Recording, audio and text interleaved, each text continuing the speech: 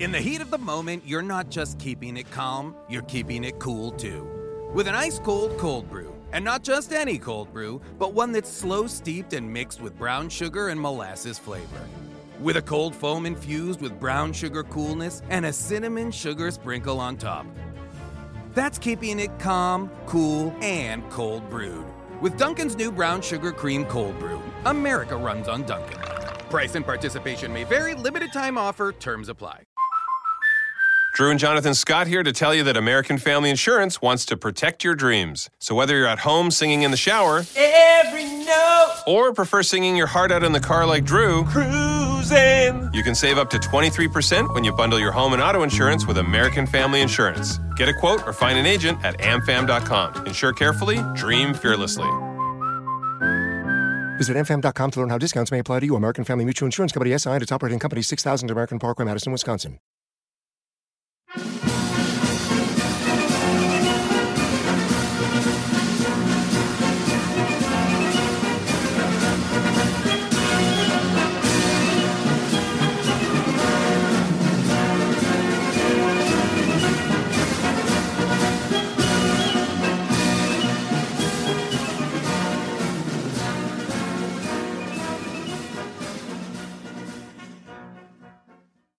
Hello and welcome to another episode of This Week in History with me, your host, Dan the Viking. Now, this week is coming to you a little bit late, quite a bit late actually. This was intended for Halloween, but for those of you who are on my Facebook or do know me quite well, you will know that Halloween is my time to shine, and therefore Halloween is a time where I have absolutely no spare time whatsoever. So unfortunately, I haven't found any time to do any episodes. With that in mind, I did put a picture up. Many of you had a few guesses. Paul Lightfoot, awesome guess, knew it straight away. Had a little chat with you about it afterwards. You know, when you know, when you see these pictures and you know it's bang straight away. That's the Pierpoints. Now, for most of you who listen to this won't have any clue who the Pierpoint family are. And that's what this episode is to enlighten you with. So before we get into the episode, I do want to say hello to Kona, my new Patreon member. So thank you very much for joining.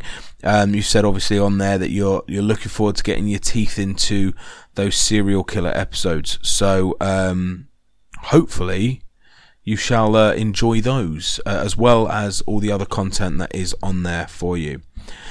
We'll get into the episode. Now, the reason I was doing this one for Halloween is it does involve murder and executions and a few details of things that might not be suitable for younger viewers or younger listeners.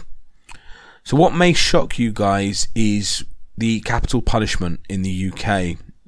Now, capital punishment was legal or was used in the United Kingdom up until 1964. Okay, it was something that we banned in 1964. And Albert Pierpoint, who is the main focus of the Pierpoint family, is probably one of the most prolific and most famous hangmen in British history.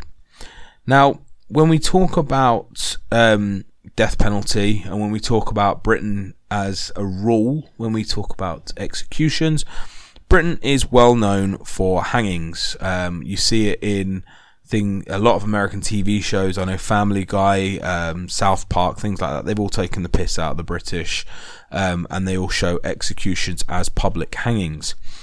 Now, this may shock people to know that Britain actually did carry out executions up until 1964, but you know it wasn't public. Okay, so when you see these public hangings, and I think most people now, when they think of hangings, they have that image of a big burly man with a balaclava or a hood, pulling a trap door and seeing the body swing at the end of a rope. Obviously in a town square or something like that. didn't happen. That wasn't how it was done. It was changed to a private hanging in which the convicted prisoner, convicted normally murderer, would spend 30 days after their sentence. Now, they would be sentenced to death. They would have 30 days until they were hung. They spent 30 days in what we called the execution cell at the prison. And in these cells, there was a big wardrobe or bookshelf or something like that that would dominate most of one wall. This moved out of the way and showed the gallows.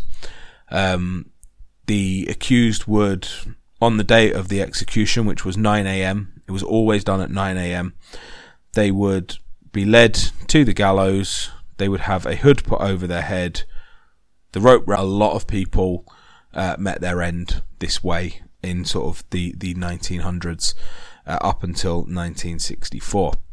Now, unfortunately, with the British, with it having such a short period from sentencing to execution, a lot of innocent people were executed before having a chance to retrial or to exonerate themselves. And this is one of the main reasons why Britain abolished executions. Now, the Pierpoints, as a family, they sort of modernised execution from the old way of drop and swing to the full, once that trapdoor opened, they were dead within seconds. Now, Albert Pierpoint sort of perfected that drop. So he used to say that he would weigh the accused, he would check their height and weight and work out the length of the rope. Okay, now the reason they worked that out was because he worked out a system that basically meant to the exact inch of what everybody's death would be on a rope. And the reason he did this was to make sure that the death was as quick and as clean as possible. Okay? And with this in mind, he believed, as long as many executioners in the UK believed, that hanging was the most humane way of executing someone. Now, at the time that Albert started becoming an executioner, America had the electric chair. Now, I'm sure many of us know the horror stories behind that. It wasn't instant. It did sometimes take a long time. Sometimes it took more than one attempt. The pain involved in the electric chair was quite immense, from what I'm aware. Obviously, never been in it myself, but from what I'm aware, it's not a very humane way of execution. Obviously, the lethal injection is something that has been introduced recently, but the hanging method was the preferred method for British executioners, and the only method for British executioners. There was no other way of doing it. That was it. It was stop, drop, gone. Now, Albert Pierpoint was quoted to say that within 30 seconds of meeting somebody, they were dead. Okay, so the executioner did not meet the accused until the date of execution. In many circumstances, they had a helper with them who would do the height and the weight, and then the executioner would work it out as to what they were going to, length of rope they were going to need, and they would then, on the date of execution at 9 o'clock in the morning, when that wardrobe was moved out of the way, they would see the executioner. He would then walk them to the cross on the trapdoor, bound their hands and legs together, bag over the head, put the rope over the head, and he would literally walk back to the lever and pull the lever within seconds. The quickest he ever did, according to my evidence that I found, was 7 seconds. 7 seconds. Apparently a guy ran from the execution thing, jumped on the spot, and said, "I don't need to be bound. Just get it. Just do it." And he just bang, done. Within 7 seconds of meeting Mr. Pierpoint, he was dead. So it might not seem the most humane way of doing it. It might not seem the best way of doing it, but it was definitely very, very effective. Now, the reason they worked out the length of the rope to an exact art was there were cases in the 1800s where execution sort of went to that private execution rather than the public hangings that you'd see in somewhere like Tyburn or something like that. They went to these private executions, and on a few occasions the rope was too long, and therefore when the body hit the end of the rope, the head would be ripped clean off.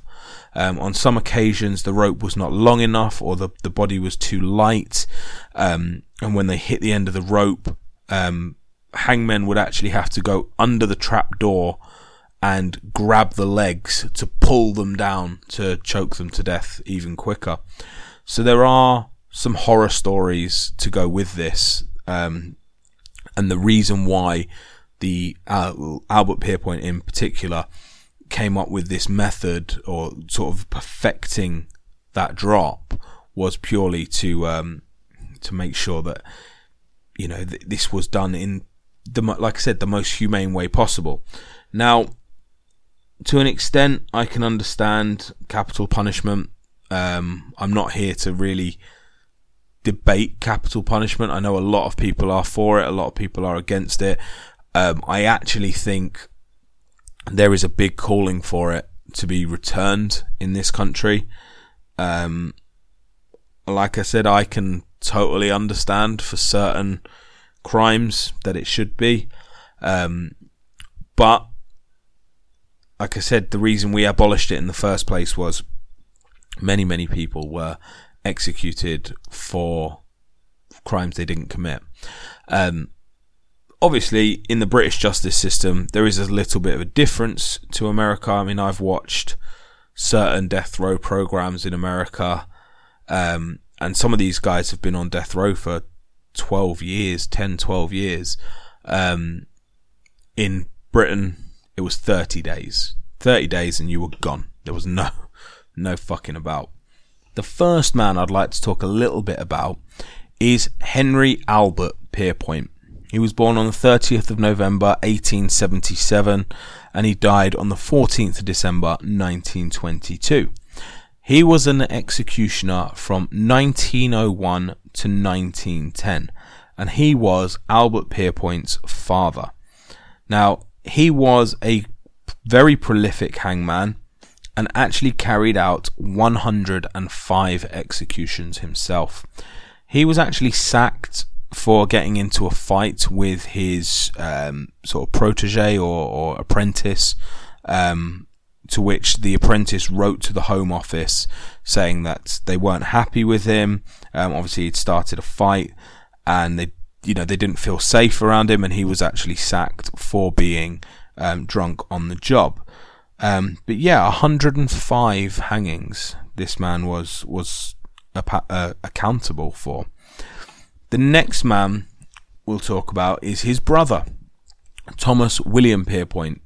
Born on the 6th of October 1870, died on the 11th of February 1954.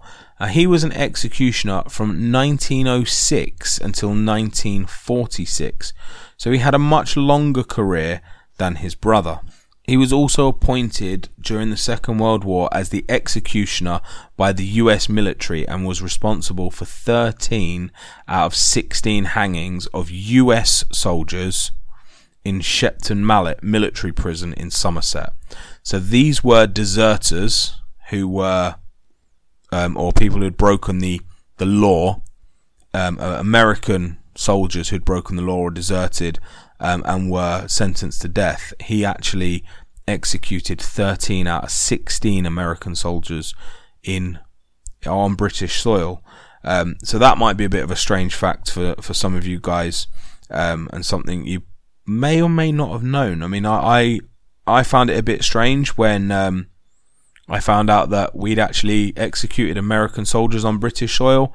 But then you're talking sort of the 1940s, where if you deserted during the army, it wasn't just a case of going to prison; you was getting hung. So yeah, quite brutal, and not something I was expecting to read when I read it. He was actually responsible for 294 hangings, and 203 were civilians executed in England and Wales. So he did quite a few executions outside of the UK, or for non-civilian like soldiers or people of military personnel. So he was quite I would say a more famous or more prolific serial killer than his brother, and he actually retired in 1946 rather than being sacked. So he was better than his brother. But now we will talk about the man of the hour, the most famous, the most prolific hangman or executioner in British history, and that is Albert Pierrepoint. He was born on the 30th of March 1905, and he died on the 10th of July 1992, aged 87. He was the executioner for Great Britain 1931 until 1956. Now, like I said, he was son and nephew to prolific executioners, and he knew from an early age that he wanted to be a hangman. Now, when kids drawing things at school, and the teacher asked the class to draw a picture of what they want to be when they grow up, and at 11 years old, he drew a picture of him pulling the lever and someone hanging there, and he wrote underneath it that he wanted to be the chief executioner for Great Britain. So, quite a dream for a young kid. Yeah, bit of a shock, but he actually took part in his first execution in September 1932 at 27 years old. This was alongside his uncle Tom, and he didn't actually take control of an execution himself, so as lead executioner, until October 1941. He had a very, very long career, and the amount of people that he hung is estimated between 435 and 600 people. Now, there is more evidence to suggest it's the lower end. There's a lot of evidence to suggest it's 435, hence why that is such a specific number, but it can be anything up to 600 executions that he took part in. Now, we have to remember that he was an executioner at the end of the Second World War, and he actually hung 200 Nazi war criminals as well, so they are included in that total. Still, quite a prolific number, and still quite an impressive number, I suppose, if you want to go down that. But he did execute. Fucking hell, Daniel, get your words right. He executed some of the most prolific serial killers in British history, and they included Gordon Frederick Cummings, who was a British serial killer known as the Blackout Killer or the Blackout Ripper, who murdered 4 women and attempted to murder 2 others over a 6-day period in 1942. And he was also suspected of committing 2 earlier murders. He was a serial killer that took part in, or did murders during the blackouts in London when the Nazi bombs came down and everybody had to turn all their lights out. He also executed John Haig. For those of you who are on my Patreon, we have done an episode on John Haig. He was known as the acid bath murderer who was convicted of killing 6 people but claimed to have killed 9. He shot his victims dead and then dismembered their bodies and melted them in acid. He was one of Pierpoint's victims. He also hung John Christie. Now, most people in England, in Britain, know of John Christie. He was an English serial killer and a necrophile. So for those of you who don't know what that is, Google it, because it's not something that you want to know much about. He was active during the 1940s and early 1950s, and he murdered 8 people, including his wife, by strangling them and burying them in his flat at 10 Rillington Place, Notting Hill in London. Now, 2 of his victims were actually from the flat above, the wife and daughter of another man who we will get to later. Now, the reason that one's important is because the husband was convicted of these murders and was hung by Albert Pierpoint. He was hung and executed, and then a few years later they caught John Christie and they realised that they'd actually hung an innocent man. Now, weirdly enough, it's not something that he said stayed with him. So his name was Timothy Evans. I'll cover it now rather than covering it later, but his name was Timothy John Evans, and he was a Welshman who was wrongfully accused of killing his wife and infant daughter. Like I said, he was convicted and murdered, well, I would say it is a murder really, rather than an execution, because he was wrongly convicted. He was slightly slower than your average adult, and that is one reason why it threw into a lot of questions about the executions and capital punishment in this country, because it really brought to life that you're taking a life of someone who could be innocent, and in this case, this poor man was executed and was completely innocent. Another such person that he executed that again threw into a lot of questions was a man called Derek William Bentley. Now, this is quite a famous case. He was born on the 30th of June 1933, and he was executed on the 28th of January 1953. He was a British man who was hung for the murder of a policeman during a burglary attempt when he was 16 years old. Okay, now this is where it gets a little bit confusing. He was not the gunman. He was a very slow individual, wasn't as bright as his years. 16 years old when he committed the offence, and during the trial, the words were said that what Derek Bentley came out with was, "Let him have it," and that is what his friend did, or not friend, but his accomplice did. He shot the policeman on the words, "Let him have it." Now, Derek Bentley's lawyer claimed that he was only saying, "Let him have the gun. Give him the gun. We've been caught. Give him the gun." That's what he meant by it. Let him have it. Let him have the gun. Don't shoot him. It's not worth it. We're going to get in trouble. 16 years old, mentally a lot younger than 16.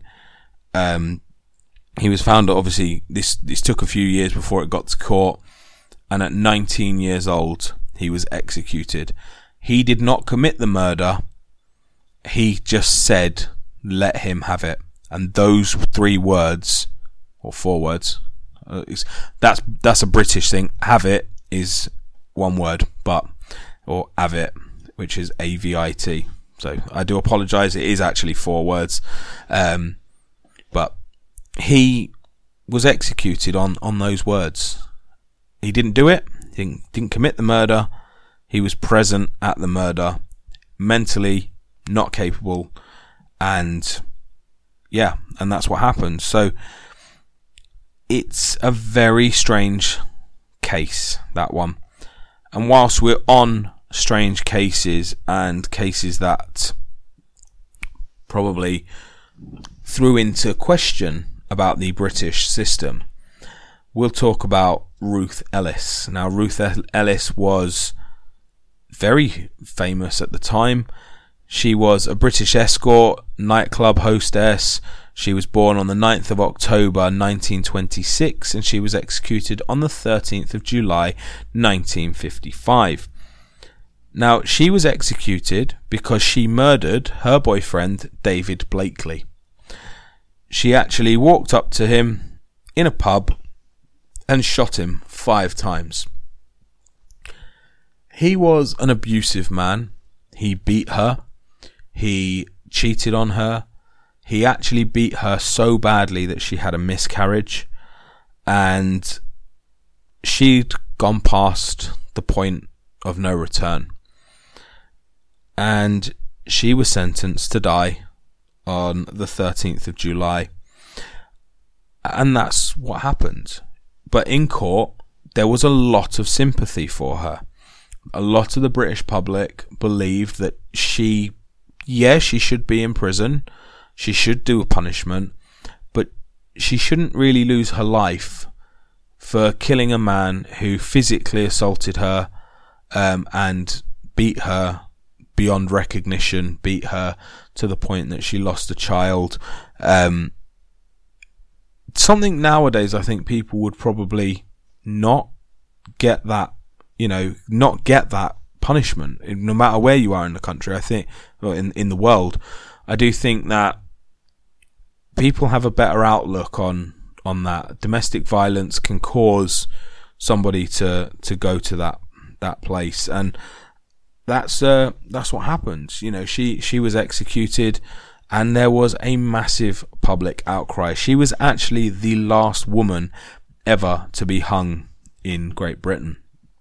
And one of the things that Albert Pierpoint is known or spoken as, he is spoken to be the last executioner. Now, he wasn't the last executioner. He finished in 1956 and we carried on executing until 1964. However, he was the last person to execute a woman, and he did what we call single hangings, so one person at a time. Whereas after Albert, they went to more double hangings or group hangings to get rid of, obviously, people a lot quicker. Now, Albert Pierpoint did lead quite a normal life outside of this. He was a local publican or landlord of a pub, and he run a pub in the 1940s up until the 1960s. It was quite a popular pub, to be fair, and why wouldn't it be? Because let's be honest, how many people can say that they've shared a drink with an executioner? Now, he was a nice guy. Most people said he didn't really talk about his life as a hangman. It didn't make a huge amount of money either. Towards the end, he was getting what we call £15 a neck. Okay, so £15 a neck is £15 per hanging, essentially, which isn't a lot of money. It works out to roughly around £500 nowadays, £530, something like that.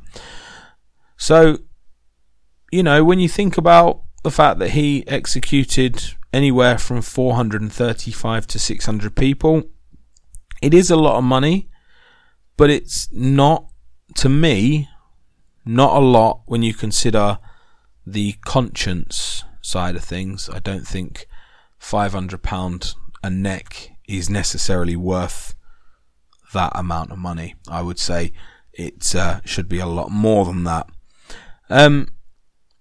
He had a good approach to executions. He believed that he was doing God's work. He was very religious, but he believed that anybody who was convicted, it was God who'd convicted them, and his job was to carry out God's work. So he believed that what he was doing was absolutely right. And he had his own views on capital punishment. So I'm just going to read you a little bit out of his biography. And he just says, capital punishment is said to be a deterrent. I cannot agree. There have been murders since the beginning of time, and we shall go on looking for deterrents until the end of time. If death were a deterrent, I might be expected to know. It is I who have faced them last, young lads and girls, working men, grandmothers. I have been amazed to see the courage with which they take that walk into the unknown. It did not deter them then, and it had not deterred them when they committed what they were convicted for. All the men and women whom I have faced at that final moment convince me that in what I have done, I have not prevented a single murder. So he believed that, yes, capital punishment existed, yes, it was important, but it didn't stop anybody from committing murder. If they wanted to commit murder, they were going to commit murder. There really wasn't much in it. You know, he really believed, that they had he had no effect on it. It's not a deterrent. If you wanted to commit murder, you wanted to go out and commit some sort of crime, then you would do it. And that was his outlook. And to be honest, I can kind of concur with that, because I think if your mind is made up to the consequences that could be, I think you don't care what the consequences are. We will just talk quickly, just before we end this episode, on the Belsen trials, okay? Now this is quite important, and this was at the concentration camp Bergen-Belsen, alright? This is where he was sent over to conduct the executions on behalf of the British government. Now, he went over and was supposed to be the executioner for the majority of these executions, including the very high-powered German officials such as Rommel and things like that. However, the Americans pulled rank and brought their own executioner, and the majority of the Nazi war criminals were executed by American executioners.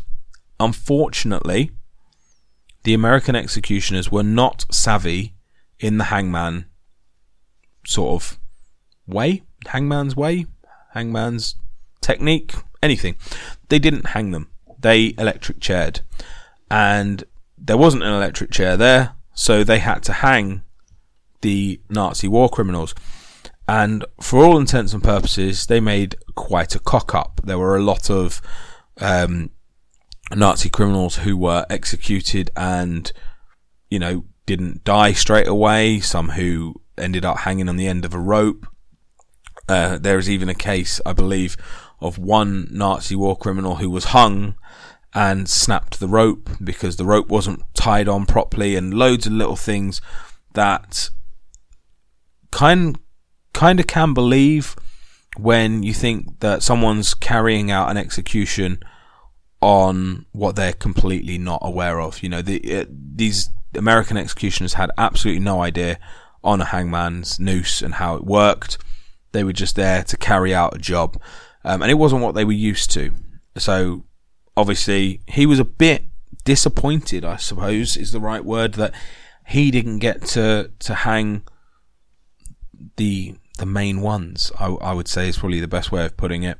However, he did get to hang quite a few war criminals, and most notably was a woman called Irma Grace.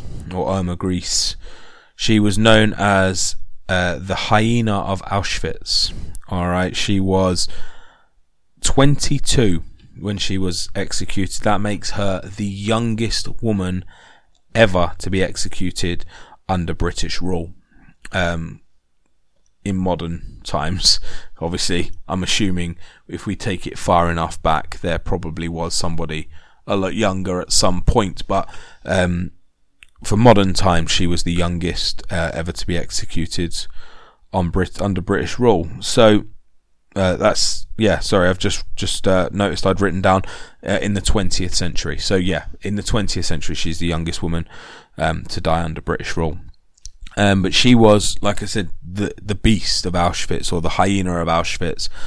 She was really sadistic, used to dress up in all the kinky gear that we would probably associate with S&M nowadays, and she would sexually abuse a lot of the inmates at these concentration camps at Bergen-Belsen and Auschwitz. And she was actually a volunteer, so she wasn't even really in the SS or anything like that. She volunteered to join purely on the basis that she could be sadistic and do what she wanted to the prisoners. So quite a creepy one, I think. Not a very nice one for him to have done, but probably a good one to get rid of. Another one was Joseph Kramer. For those of you who do know your Nazi history, he was the commandant of Auschwitz-Birkenau, and was also in charge of the Bergen-Belsen concentration camp. Sorry, not training camp.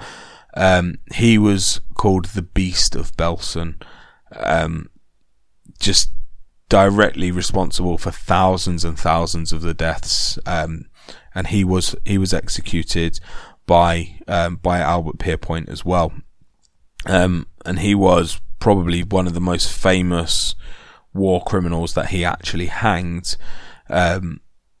due to the fact that he was so well recognized. He was, being the commandant of Auschwitz for a certain amount of time.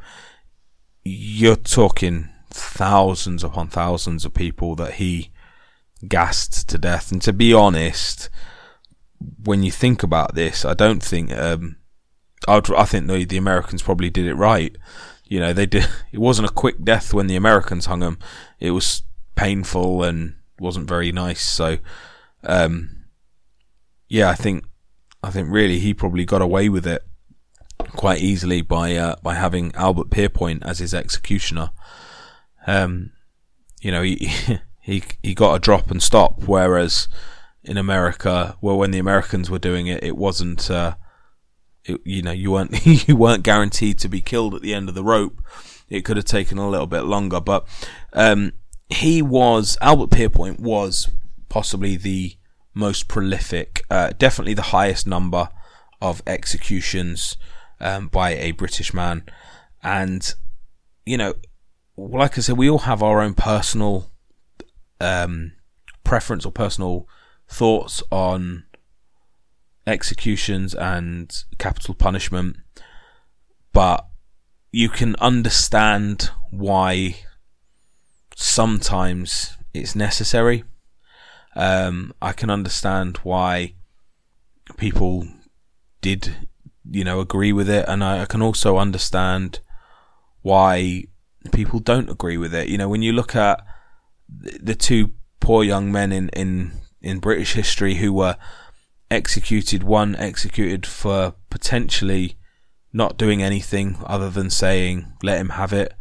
Another one, completely innocent, executed for murdering his wife and child, and yet the real murderer gets executed the following year. And then you look at Ruth, and you look at the execution of a woman who, crime of passion, murdered the man who beat her senseless and abused her on a daily basis and caused her to have a miscarriage. So you can understand why there was an outcry in Britain to ban these executions, and like I said, in 1964, executions were outlawed in Britain. So, but now you guys know a little bit more about who we call the family of executioners, the Pierpoints. So you are talking potentially anywhere up to 900 people executed by these three men. Quite a lot of people. Yeah, there we go. Let me know what you thought of this episode. Sorry again, it has come quite late. It is not, or has not been, the easiest weeks for me. Like I said, with it being quite busy and having a few other episodes recorded for Absolute Poppycock and Bizarre Tales. I've said a lot of today, Jesus. Someone's going to pick up on that now and go, he said 100 times in this episode. There has been a lot. I am very tired. It is 9:30 at night, and I had to get this recorded because otherwise it's going to go another week without getting it. So I do apologise for the ums and ers in this episode, and hopefully you guys can forgive me.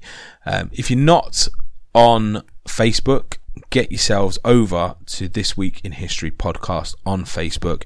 If you're not on Patreon, why are you not on Patreon? It's $5 a month. You get access to every single show that we've done without the adverts, those annoying adverts that are at the start and the end of these. You won't have to deal with any of those, and you also get access to the extra shows. And we also are going to be moving on from serial killers and hopefully coming up with a new idea for Patreon. So if anyone has any new ideas of anything they want to hear, let me know and we shall get them onto Patreon for you. So we've done a gangsters themed series, I suppose, and we've done a British serial killer series as well.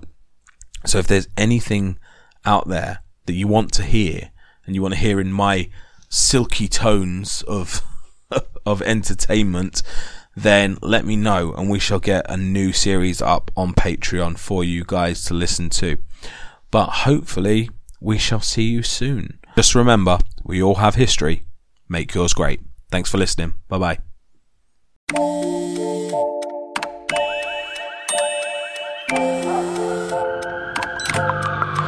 The world is always on, but you shouldn't be. Put junk sleep to bed. At Mattress Firm's Black Friday Now sale, save up to 60% on Sealy, with queen mattresses starting at $279.99. Talk to a sleep expert today and unjunk your sleep. Finding the right person for the job isn't easy. Just ask someone who hired a drama coach to be an IT guy. Yeah, I'm having trouble logging in. I'm not buying it. Say it again, this time with feeling. I can't log in? Come on, man. I want to feel your struggle. But if you've got an insurance question, you can always count on your local Geico agent. They can bundle your policies, which could save you hundreds. Now, like your life depends on it. I can't log in. Yes, we'll make an actor out of you yet. For expert help with all your insurance needs, visit geico.com/local today. Geico presents Daily Affirmations. Repeat after me. Our thoughts are like the ocean. Our thoughts are like the ocean. Our thoughts create our reality. Our thoughts create our reality. We're thinking Geico offers claim service 24/7 with personalised attention from an assigned team. Geico offers claim service? I wasn't thinking that. We think it and it becomes our reality. So, what about washboard abs? Let's give it a go. Think really hard. Okay, abs. Yep, keep thinking. To manifest more Geico in your life, go to geico.com.